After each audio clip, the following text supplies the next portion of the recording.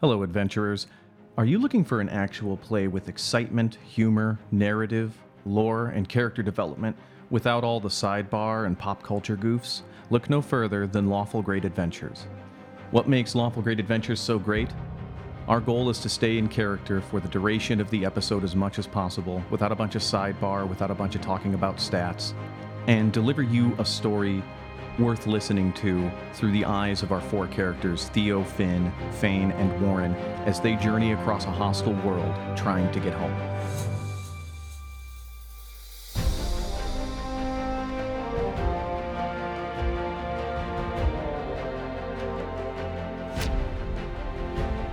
We are hosted on Anchor. Check us out on Twitter at great_lawful, Facebook, Lawful Great Adventures, or anywhere that you get your podcasts. Thank you.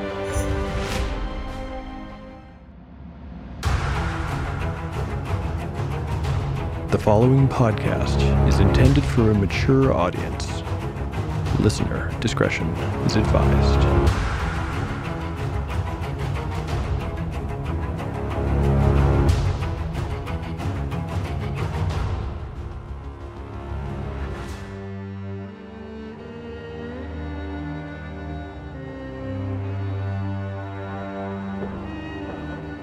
Welcome back to Tale of the Manticore.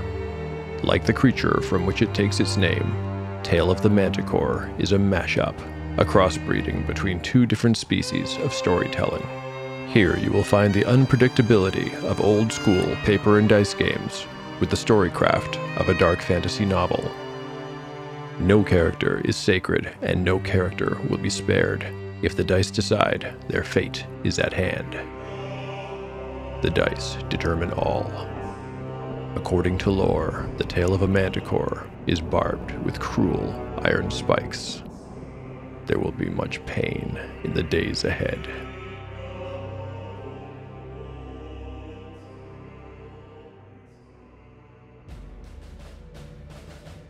Previously on Tale of the Manticore, the last episode began with Eridine's level up. At this point, all surviving player characters have achieved level 2. They'll each need to make it through another 12 episodes before they attain level 3. Other than Eridine's advancement, we saw the negotiations and subsequent battle with the goblin brute Vashuk and his forces, which included a direwolf. The party's goal was to save the two prisoners with as little bloodshed on their side as possible. To this end, Umura had prepared a gambit in which she posed as a powerful witch. Given that she had special information and was aided by a fake magical artifact, her ruse went well, at least it did for a while. The first part of her plan aimed to defuse the danger of being ambushed. This part of the plan was very successful. The second part did not succeed, however. Umura tried to convince Vashuk to allow her to cast a spell on him. If she'd been persuasive enough, he would have allowed it, expecting some kind of permanent empowerment. Of course, Umura would simply have cast Charm Person. Had she pulled this off, the party might have avoided combat altogether, but this was not to be. Something caused the fiction to waver, and then break. Once combat began, it was brief and brutal. Both sides were hit hard. Umura was splashed with the mini green slime that Vashuk kept in a clay pot at the ready. It seems that the goblin brute was not without his tricks as well.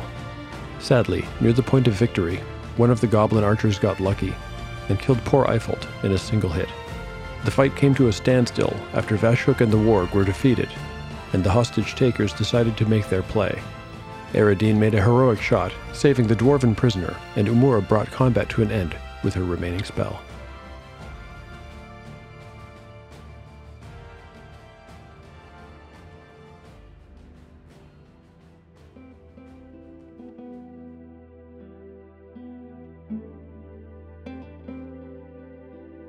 Chapter 15, Part 1. Day 15, Sunset. Party status. Captain Tor, 8 out of 17 hit points. Riley the Roach, 7 out of 7 hit points. Thurn, 19 of 19 hit points. Harl, 5 out of 5 hit points. Kagan, 14 out of 16 hit points. Gyrios, 11 of 14 hit points. Eridine, 8 of 8 hit points. Umura, 3 of 10 hit points.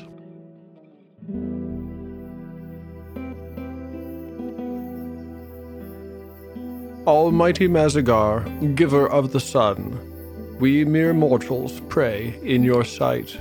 We glory in your sight, as we are born from darkness to the light. And we shall join you when prayers are done. Return into the darkness and earth. Descend into the darkness and earth. We praise you from the first day of our birth. Gyrios, now wearing Eifeld's suit of mail without the tabard, and with Vashuk's flail hanging from his belt, performed the last rites for the 2 fallen soldiers as they were laid into the earth. The party had chosen a spot, still in the ravine yet some distance away from the cave mouth. Shallow graves had been dug by torchlight. They'd worked quickly with shovels and picks found in the storage cavern. The men and women leaned on their tools as the priest, his face transformed by the evening dark and flickering torchlight, concluded the prayer. The last rites were short, but Captain Tor's eulogy was briefer still. They fulfilled their oath and gave their lifeblood in service to the king. May their memory remain in our hearts. May the memory remain in our hearts, echoed some of the others. And then, the 2 bodies, wrapped in their tabards, disappeared, bit by bit, under shovelfuls of earth. After, Tor and Thurn decided that the party would make camp in the guard room. It was not very large, but at least it was free of corpses and bats. As it was close to the cave mouth, the air might have been passably fresh if it had not been for the 2 heads mounted on pikes outside the entrance. Tor insisted they not be taken down.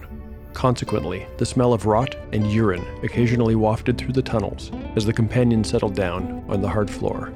Whatever comfortable materials they could find, backpacks and some leather goods taken from the storage cave, went to give comfort for the rescued prisoners. The woman, it turned out, was a goodwife, farmer, and sometimes drover from Brennan. She'd been making the once-per-season trip to Burke with her 2 sons when she was captured. Their cargo, she said, was mostly made up of the types of vegetables that were difficult to farm in Burke, and the products made from them, such as milled grains and apples. They also had hops and a few jugs of cider. She told them that one of her sons had definitely been killed on the road during the attack. The other one, she dared to believe, had escaped. Her name was Aurea Santanier. Of the Santania farm, she added. Aurea had clearly endured much at the hands of the goblins. Umura and Eridine knew better than the others, but she seemed grounded, clear-headed, and aware that the greatest danger was over. When she spoke, she talked only of home and of finding her lost boy. The dwarf, it turned out, was indeed Molgi. Umura felt heartbroken that Soli could not have been there to rejoice in his brother's liberation, but at least they had done it. Molgi was not in very good shape, physically or mentally.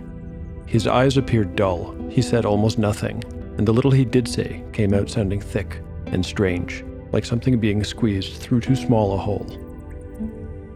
Like Aurea, Molgi had been tormented by the goblins. Both of them had patches of hair missing, presumably yanked out or burned off. Molgi had lost half of his beard and several teeth. Clearly the goblins had made a game of defacing him. They did not notice at first, since the dwarf kept his hands perpetually clenched into fists. But the goblins had removed the first 3 fingers of his left hand. Only the thumb and pinky remained. Harl and Thurn took care of him, as he seemed only able to relax in the presence of other dwarves. On more than one occasion, however, Harl returned to Eridine to express his gratitude. You will forever be a friend to the High Forge, Mistress Sheris. When not with Molgi, Thurn split his time between strategizing with Tor and discussing languages with Umura, whom he found more and more fascinating as he grew to know her better. The question of what to do with the 3 goblin prisoners was not long an issue, as, directly following the burial, Captain Tor left the group without a word, walked to Vashuk's cavern, and executed all 3 of them. When he returned, he was smeared with black blood and wore a trio of scratches on his cheek. Umura was not upset by the loss of her thrall.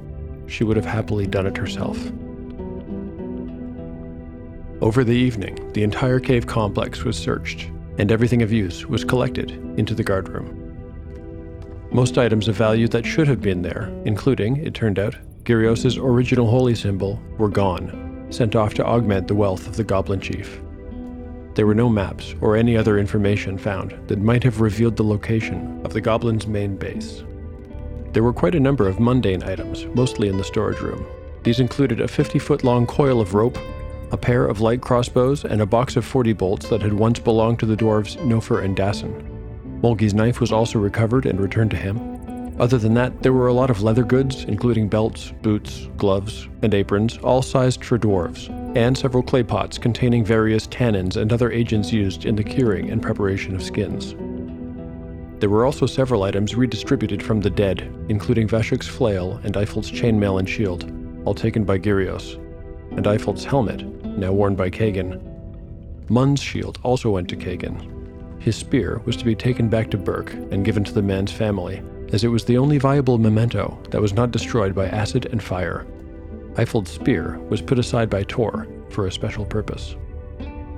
The only really valuable items were to be found in the secret box provided by Umura's thrall. She carefully sorted through and counted everything before announcing the contents. 156 gold pieces and 321 of silver. There's jewelry too, a silver chain and a golden brooch. This is interesting. Look, a tiny crystal vial with some liquid inside the color of, well, I'd say something like a robin's egg, I suppose. I can look more closely at that later. There's also a pair of bird skulls painted red, probably just Lucky Charms, and a rotten, empty leather purse. That's it. The rotten, empty leather purse was neither rotten nor empty. Umura had noticed the tiny embossed monogram of a letter A, and a quick check of the contents had confirmed her suspicions. Later, when they were alone, Umura wordlessly returned the purse containing the thieves' tools to its original owner, who tucked them between her belt and the small of her back, with a barely audible, "Thank you."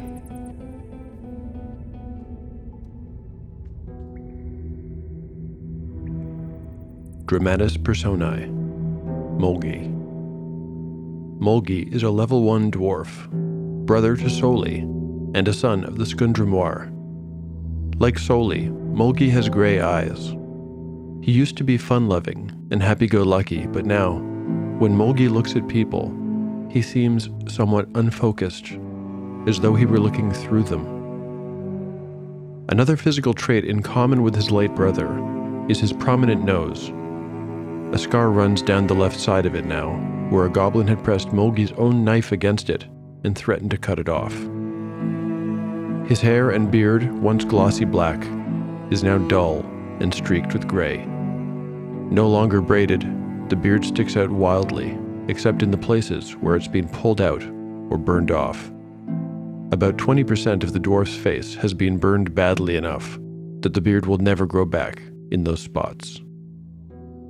Mulgi is slightly shorter and younger than Soli had been, measuring 4 feet 4 inches tall and weighing 140 pounds normally. Currently, the dwarf's weight is much lower, as the goblins rarely fed him during his confinement, which lasted over 3 weeks. Mulgi's body is covered with bruises, cuts, and burns, most of which will heal given time and treatment. Much more significant permanent damage has been done to the dwarf's left hand, where the first 3 fingers were cut off over the course of a new dice game dreamt up by the goblins. During this game, each goblin player had chosen one of Mulgi's hands to keep score on. The game was meant to go to 5 points, the loser being the goblin who'd run out of dwarf fingers. Vashuk at first found this game highly amusing and watched with delight, until he suddenly realized that his slave's value dropped with every finger removed.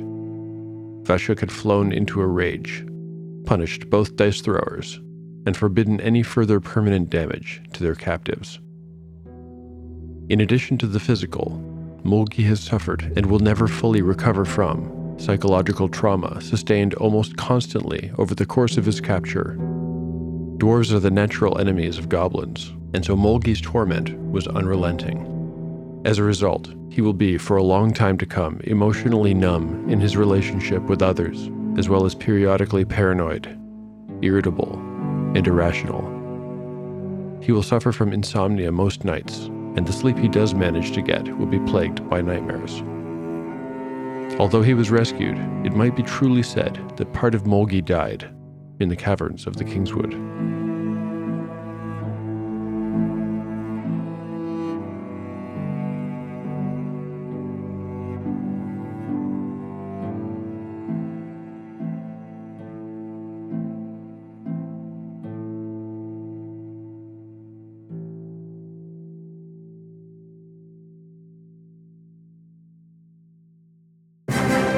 Welcome to DiceGeeks.com Tabletop RPG Show.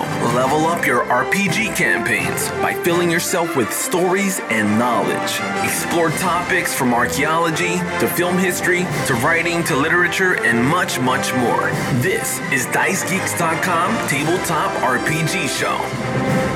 New episodes every Wednesday, wherever you get your podcasts. Chapter 15, Part 2, Day 19, Pre-Dawn. Party status: Molgi, 6 out of 6 hit points. Aurea Santanir, 2 out of 2 hit points.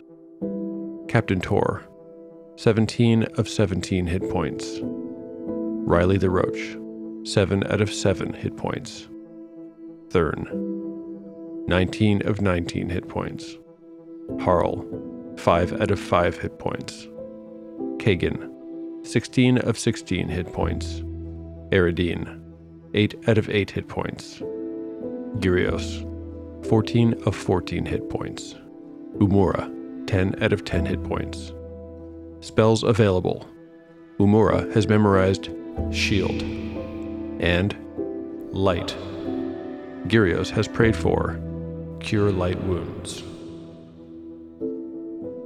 When the sun rose the next day, the party did not return to Burke as Gyrios had hoped and expected. Instead, Captain Tor insisted that they stay to wipe out the entire goblin nest. Tor explained that the goblins could not be spared and left to harm a single other innocent. The look in Tor's eyes, however, told a different story. Aurea at first resisted the idea, but Tor firmly told her that it was a command, not an idea, and that if she wanted to take her chances on her own in the wilderness, she was free to do so. Aurea almost did, but the good wife was not a fool, and knew her chances of survival were better if she stayed with the group. Over the next few days, as the party prepared for, and then watched for, the return of the raiding party, Gyrios discovered that his power to heal, along with other potential abilities, came to him every dawn. He used this power to heal everyone in the group to their maximum hit points by the time the raiders were spotted. The spell, Cure Light Wounds, can heal 2 to 7 points of damage to the recipient. I did all the dice rolls for the healing off mic. In retrospect, I'm not sure I needed to, as between the cleric's ministrations and natural 1 point per day healing, I think every member would have maxed out, even if every roll had produced the minimum benefit.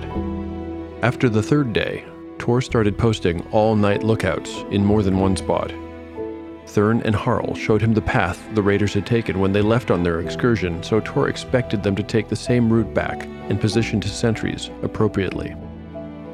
A kind of crow's nest was constructed using rope and leather in one of the trees that stuck out 90 degrees over the cavern mouth and some 60 feet above it, although it was not meant to be used as a watchtower. We'll come back to that soon enough. There's one last thing we need to work out before these goblins return home.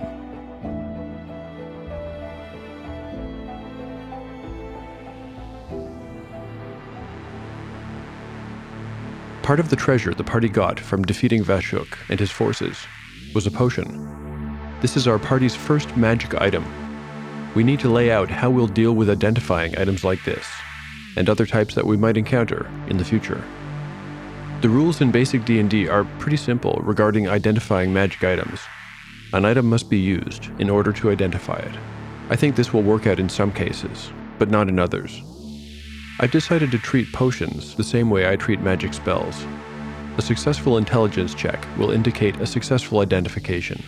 A failed check will just mean that the character doesn't know and will have to wait until the next level attained to try again. I'll adjust these rules as we go, if need be. To find out what kind of potion Umura has, I'll roll against the list in the basic rulebook. There are 8 types here, so I'll roll a die 8 and use the table given. The roll is a 6, so the potion is... Oh, how interesting. This is a potion of invisibility. But can Umura identify it? Let's find out. I'll do an intelligence check. The roll is a 9. She recognizes this from her long training in alchemy. It makes sense to me that she gives this to Eridine to hold on to. Shh. I need to quiet down now before I give our location away. If you listen closely, you can hear those goblins. They're not far off now.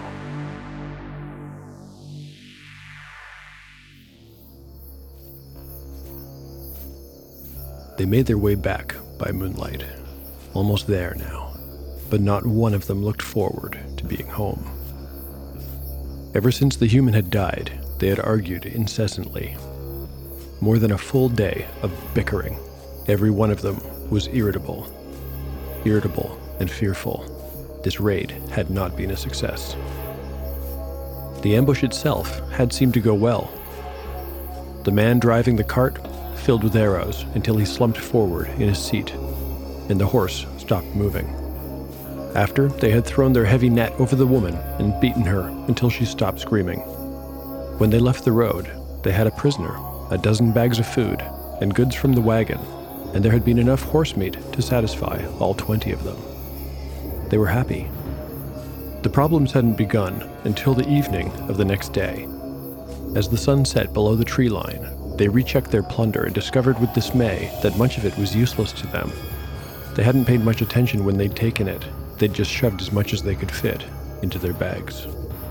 Now they saw that much of the take wouldn't be worth the effort even to carry back. What would they do with the white powder humans made from grass? Useless. The bags of clothing might as well be abandoned too. They would be too big to fit any of them except for Vashuk, and he wouldn't want them anyway. Speaking of their leader, he would be angry. They all knew it. If this did not guarantee a beating for each one of them, the other problem would. After the inventory was found to be useless human garbage, the reality of their failure became fear, and then fear turned to anger. They blamed each other. The driver should have been taken prisoner, not killed. They should have let this wagon pass and waited for a better target.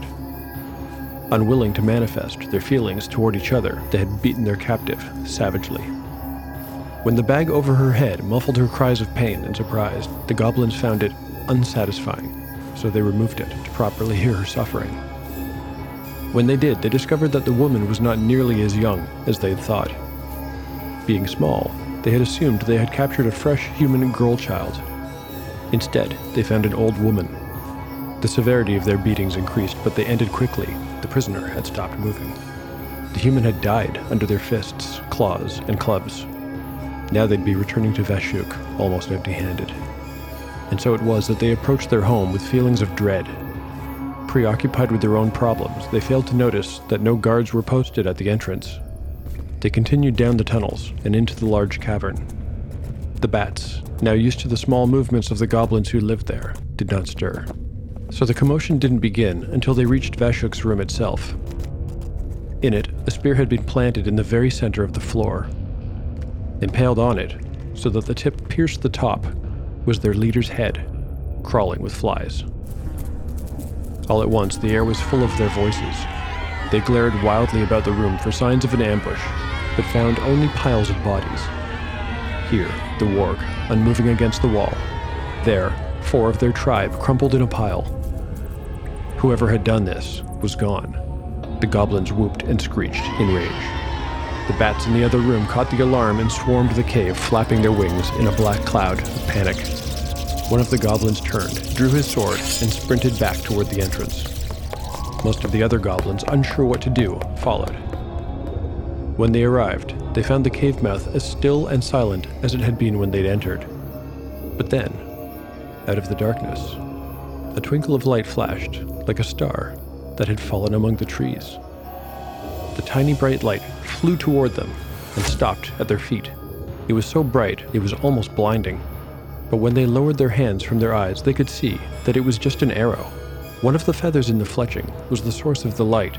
It shone brightly enough to paint the cavern walls around them with distorted goblin shadows.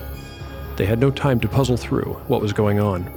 As soon as the arrow hit the ground at their feet, something wet and sticky fell from the sky.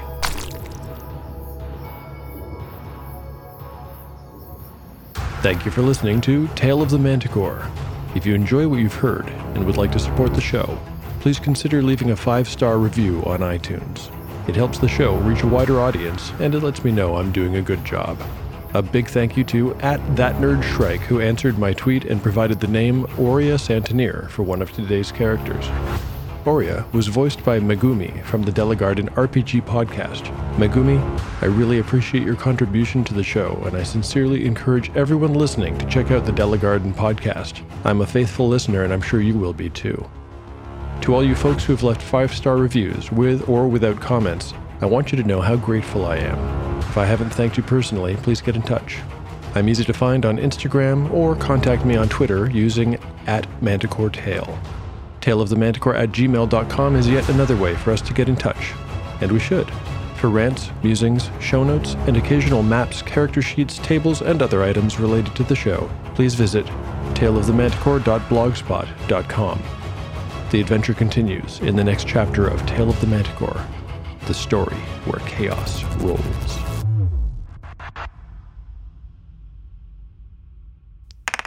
Nat 20 on that perception check. You found The Wandering Portal, your new source of cute notebooks, funny stickers, and custom character sheets, all inspired by your favorite tabletop games and gaming media. Follow us on Instagram, Twitter, and Facebook @The Wandering Portal. Are you a podcast host or an adventuring group with a killer name? The Wandering Portal is now taking commissions. Spice up your brand with a new logo. Turn your highlights into some merchandise that will grow your community. Contact us at thewanderingportal@gmail.com for more details.